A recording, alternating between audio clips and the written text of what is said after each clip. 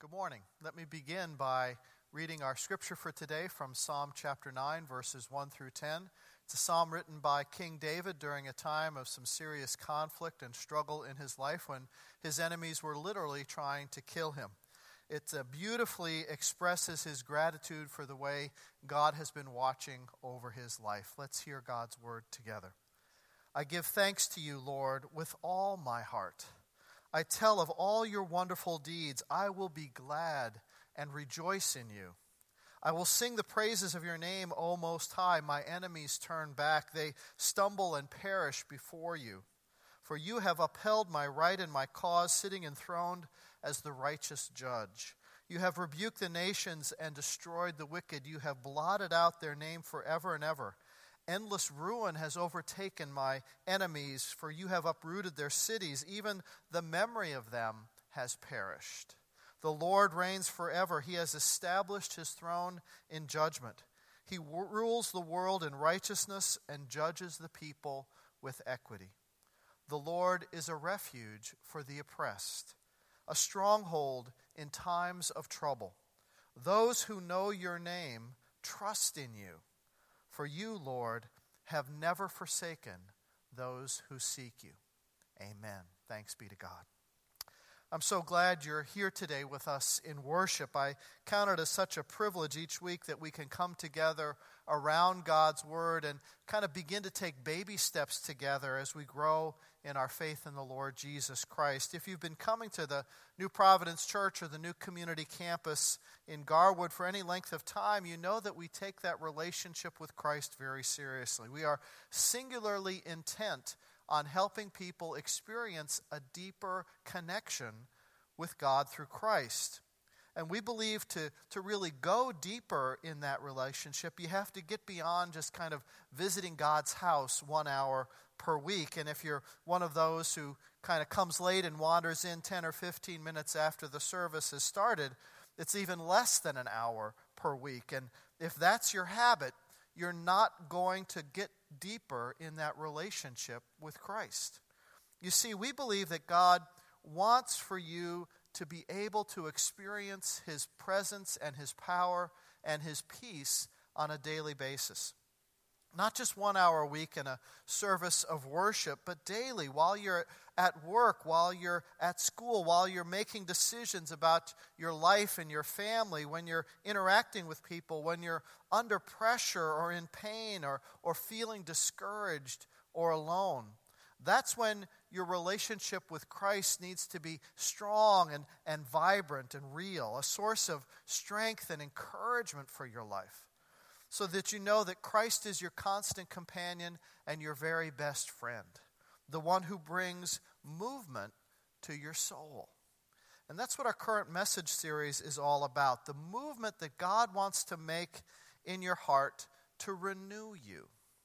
Last week, Mike Flavin got us started by talking about the movement from being stressed to being blessed. And today we're looking at another movement that the Holy Spirit wants to make in our lives, from grumbling to gratitude. From grumbling to gratitude. I think most of us know that we swim in a pretty negative ocean. And you have to be aware that, like when you go to the beach, there's an undertow in our culture that threatens to drag people down, that can pull you underwater and out to sea before you even know what's happening.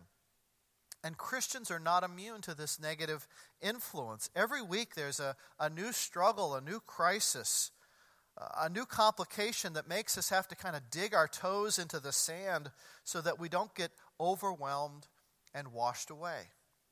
The gospel tells us that we are not alone in this world. Jesus said that there is something in you that is superior to your circumstances.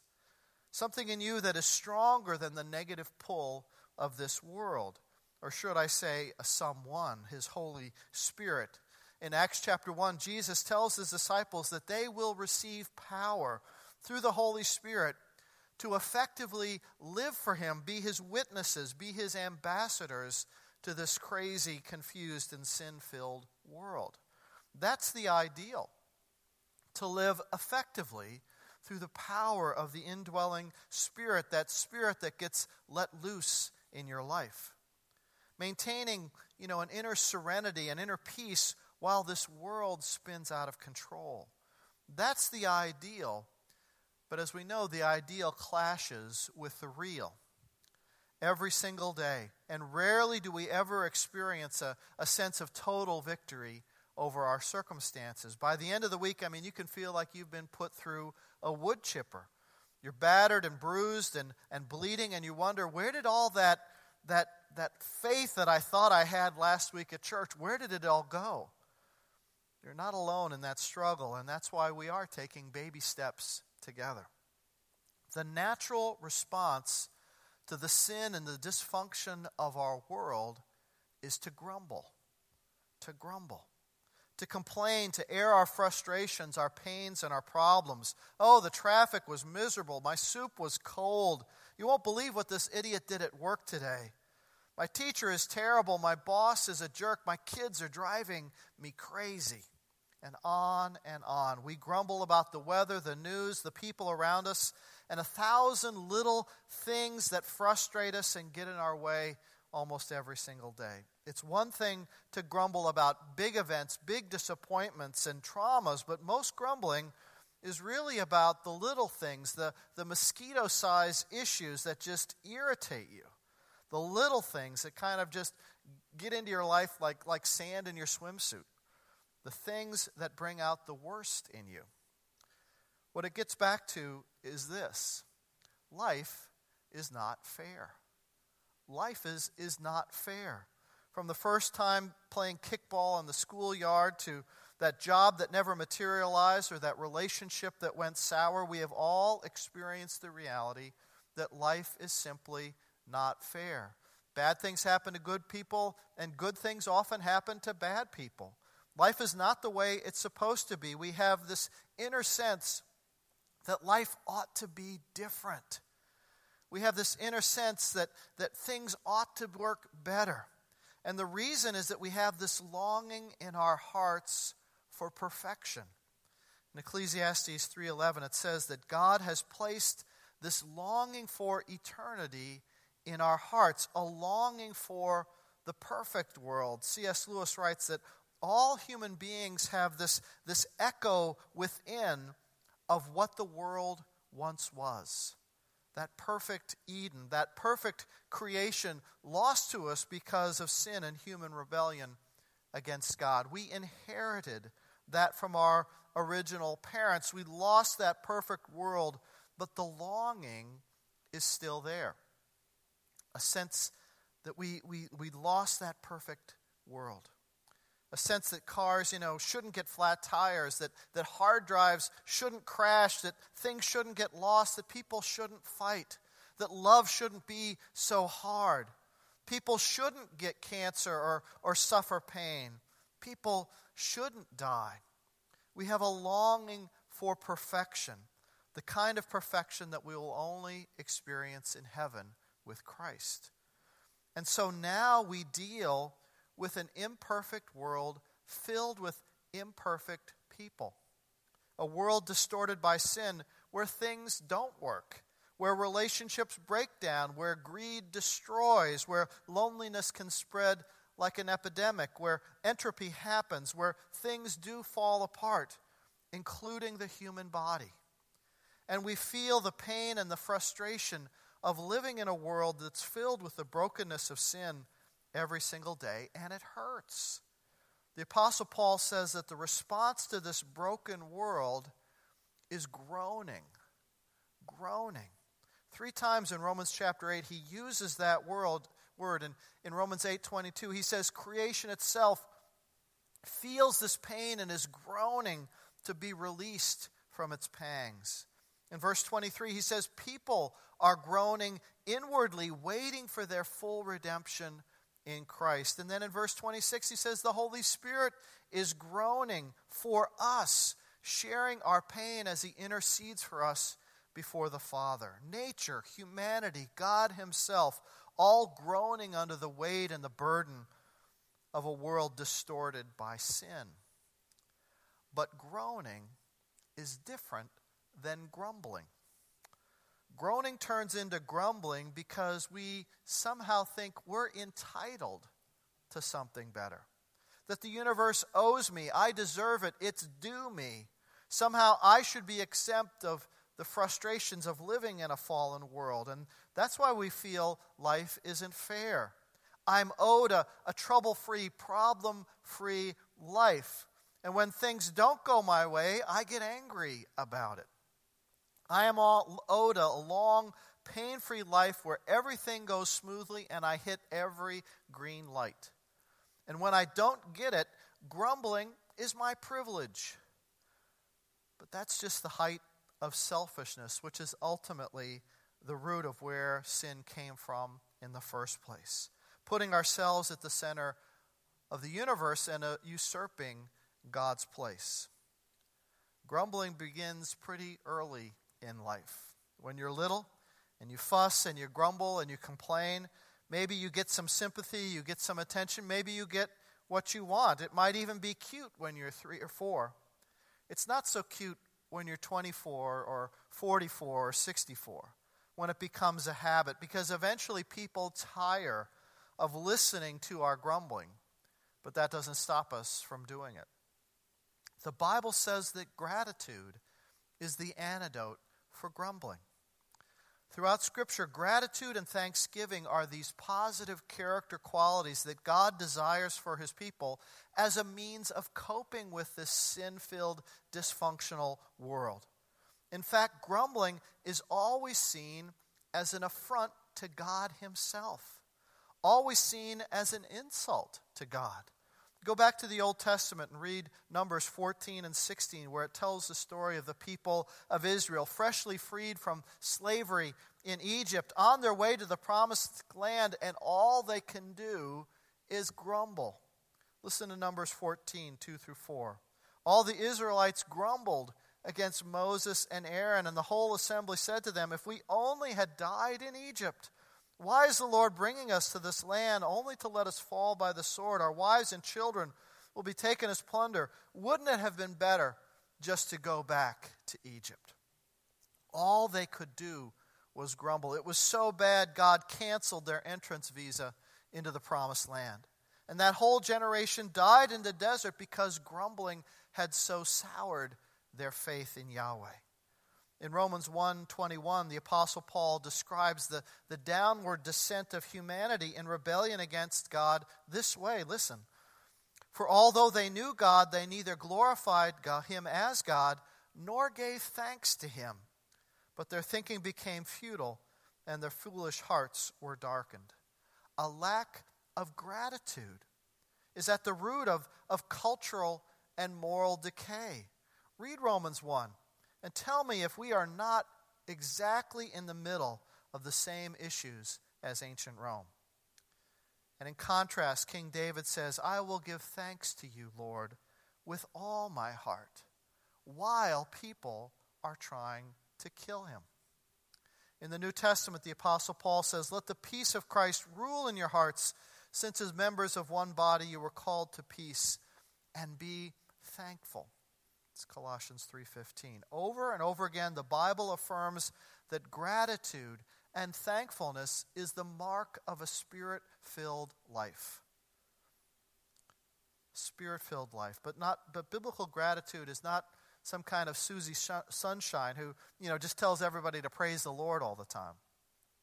Biblical gratitude is not some smiley face sticker that we put over the painful things in our lives. Gratitude is not a phony pep talk given to a hurting person, which is usually the very last thing they really need to hear. We should never deny the reality of pain or deny the sense of struggle that we do experience in life, because that kind of gratitude is just too shallow. Biblical gratitude is a lot tougher than that. Real gratitude means acknowledging, hey, we have got a mess on our hands. This really hurts. This is really painful. And I think too many Christians have thought that gratitude and thanksgiving means pretending that things really aren't as bad as they are. To me, that's like putting cake frosting on a cow patty. I mean, it might make it look better, but it still stinks. And there are plenty of things in life that just stink. And so that kind of gratitude is phony. And people with a false sense of gratitude often experience a terrible collapse of their faith when reality finally hits home. When you're really going through the valley of the shadow, simplistic platitudes are not much help. Gratitude is not saying that everything is okay or that everything is getting better. Gratitude is recognizing that this world, for all its faults, is a big world filled with many good things that can be savored and enjoyed even while other things are not going as we would like. Gratitude is what enables people to get through tough times a little bruised but not bitter. Gratitude allows a person to be challenged by their problems, but not overwhelmed by them. Gratitude moves you away from that dark mood that's kind of creeping over your soul. Gratitude is what helps you from blowing your problems way out of proportion.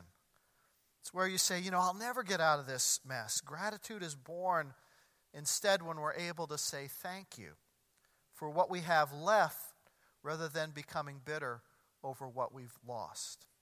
Gratitude comes when we leave the impossible up to God and we just get busy with the possible. Gratitude begins as a choice that we consciously make in response to our circumstances, a choice that then becomes a habit, that then becomes a way of life. You have to practice gratitude until it becomes a part of you. Like a muscle, it grows through use. When bad things happen, and they will, you have to consciously look for something, maybe something incredibly small, but something for which you can be truly thankful. During World War II, Corrie ten Boom and her family in Holland were caught helping Jewish people escape from Nazi-controlled Europe, and they were sent to the concentration camps. In her autobiography, The Hiding Place, she writes this: "Conditions in our barrack in the concentration camp at Ravensbrück were terrible. When I first arrived, I told my sister Betsy I could not bear the lice that lived in our filthy blankets and mattresses. And she replied, 'You must thank God for everything, even the lice.' And Betsy was right. Because of the bugs which infested our barracks, the women guards and officers kept their distance. And we were able to hold our Bible studies without fear. God has use for the vermin, after all. Sometimes what we see as a curse one day becomes a blessing the next day. How much more simple it would be if we would learn to thank God for everything instead of using our own judgment." That's the tough kind of gratitude that we need to model when we face our problems and setbacks, because gratitude brings all kinds of good things into our lives. A whole lot of research has been done just on the physiological benefits of positive emotions like gratitude. Grateful people live an average of 10 years longer than grumblers because it decreases your risk of heart attack and stroke. You carry less stress. Grateful people are more likely to succeed in their careers because nobody wants to work with a grump.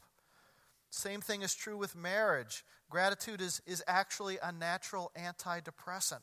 Grateful people have more friends than grumblers. Athletes who focus on positive emotions like gratitude actually perform better than those who don't.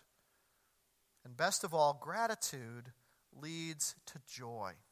To joy. The best byproduct of gratitude is joy. King David wrote this: "I give thanks to you, Lord, with all my heart. I tell of all your wonderful deeds. I will be glad and rejoice in you." Gratitude releases joy.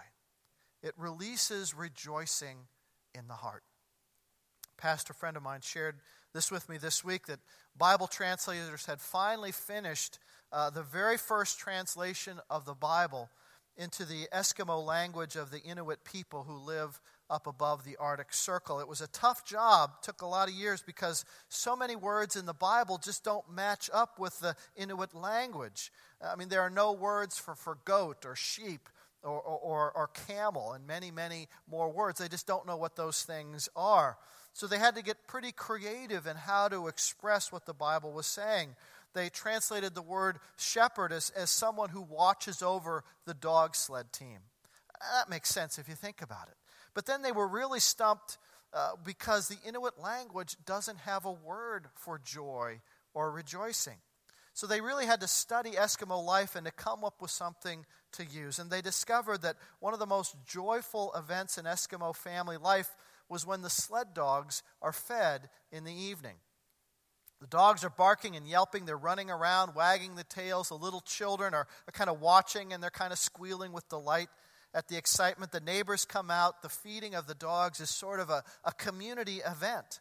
So the translators use the word for the feeding of the dogs as their word for joy. So if you were to take a passage like John 20:20 that reads, when the disciples saw Jesus, they were filled with joy. Literally, when you translate it, it became when the disciples saw Jesus, they wagged their tails. I like that. Gratitude leads to joy. That's what God wants for you. God's abundance flows into your life when gratitude can flow out of your heart. So let me leave you with a challenge. Before you get out of bed tomorrow morning, thank God for 10 things. Thank God for 10 things. If you can't think of 10 things to thank God for, don't get out of bed, because it's going to be a really bad day. Thursday was sort of a tough day for me. It didn't start off too good. I had a couple of disappointing things happen, and so my frustration level was pretty high. And I was supposed to be writing this message about gratitude. You know, it's hard when those gears don't mesh when you're in the middle of something kind of tense. So I had to practice what I preach. I knew that I was going to be asking you to do this list of 10 things that you're grateful for. And then if I asked you to do that, I would have to do it too. So Friday morning, I laid in bed and I mentally ticked off my 10 things. 1, I'm breathing and I'm conscious. Because the alternatives to that are either I'm dead or I'm in a coma. That's kind of a base level kind of gratitude that you can begin with. 2, I'm waking up in a warm bed with a roof over my head and heat in my house. You know, that's normally something that I would take for granted, but there are a lot of people in this world sleeping in shelters or sleeping on the streets or sleeping in the cold who don't have a safe shelter of a home.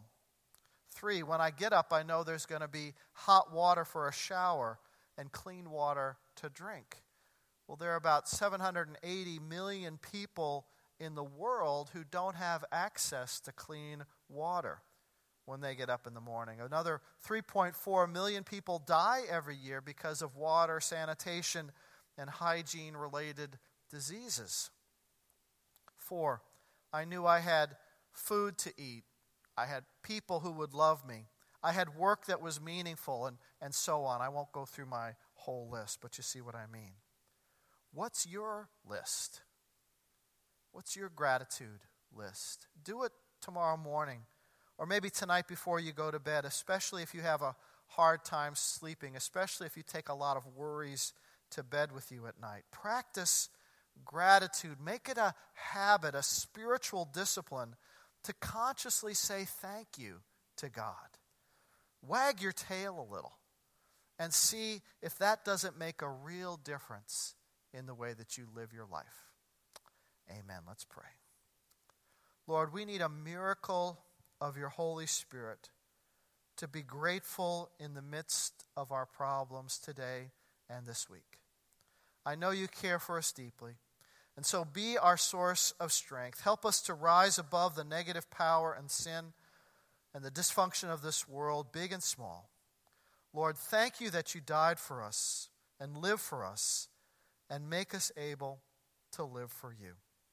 Through Jesus Christ, amen.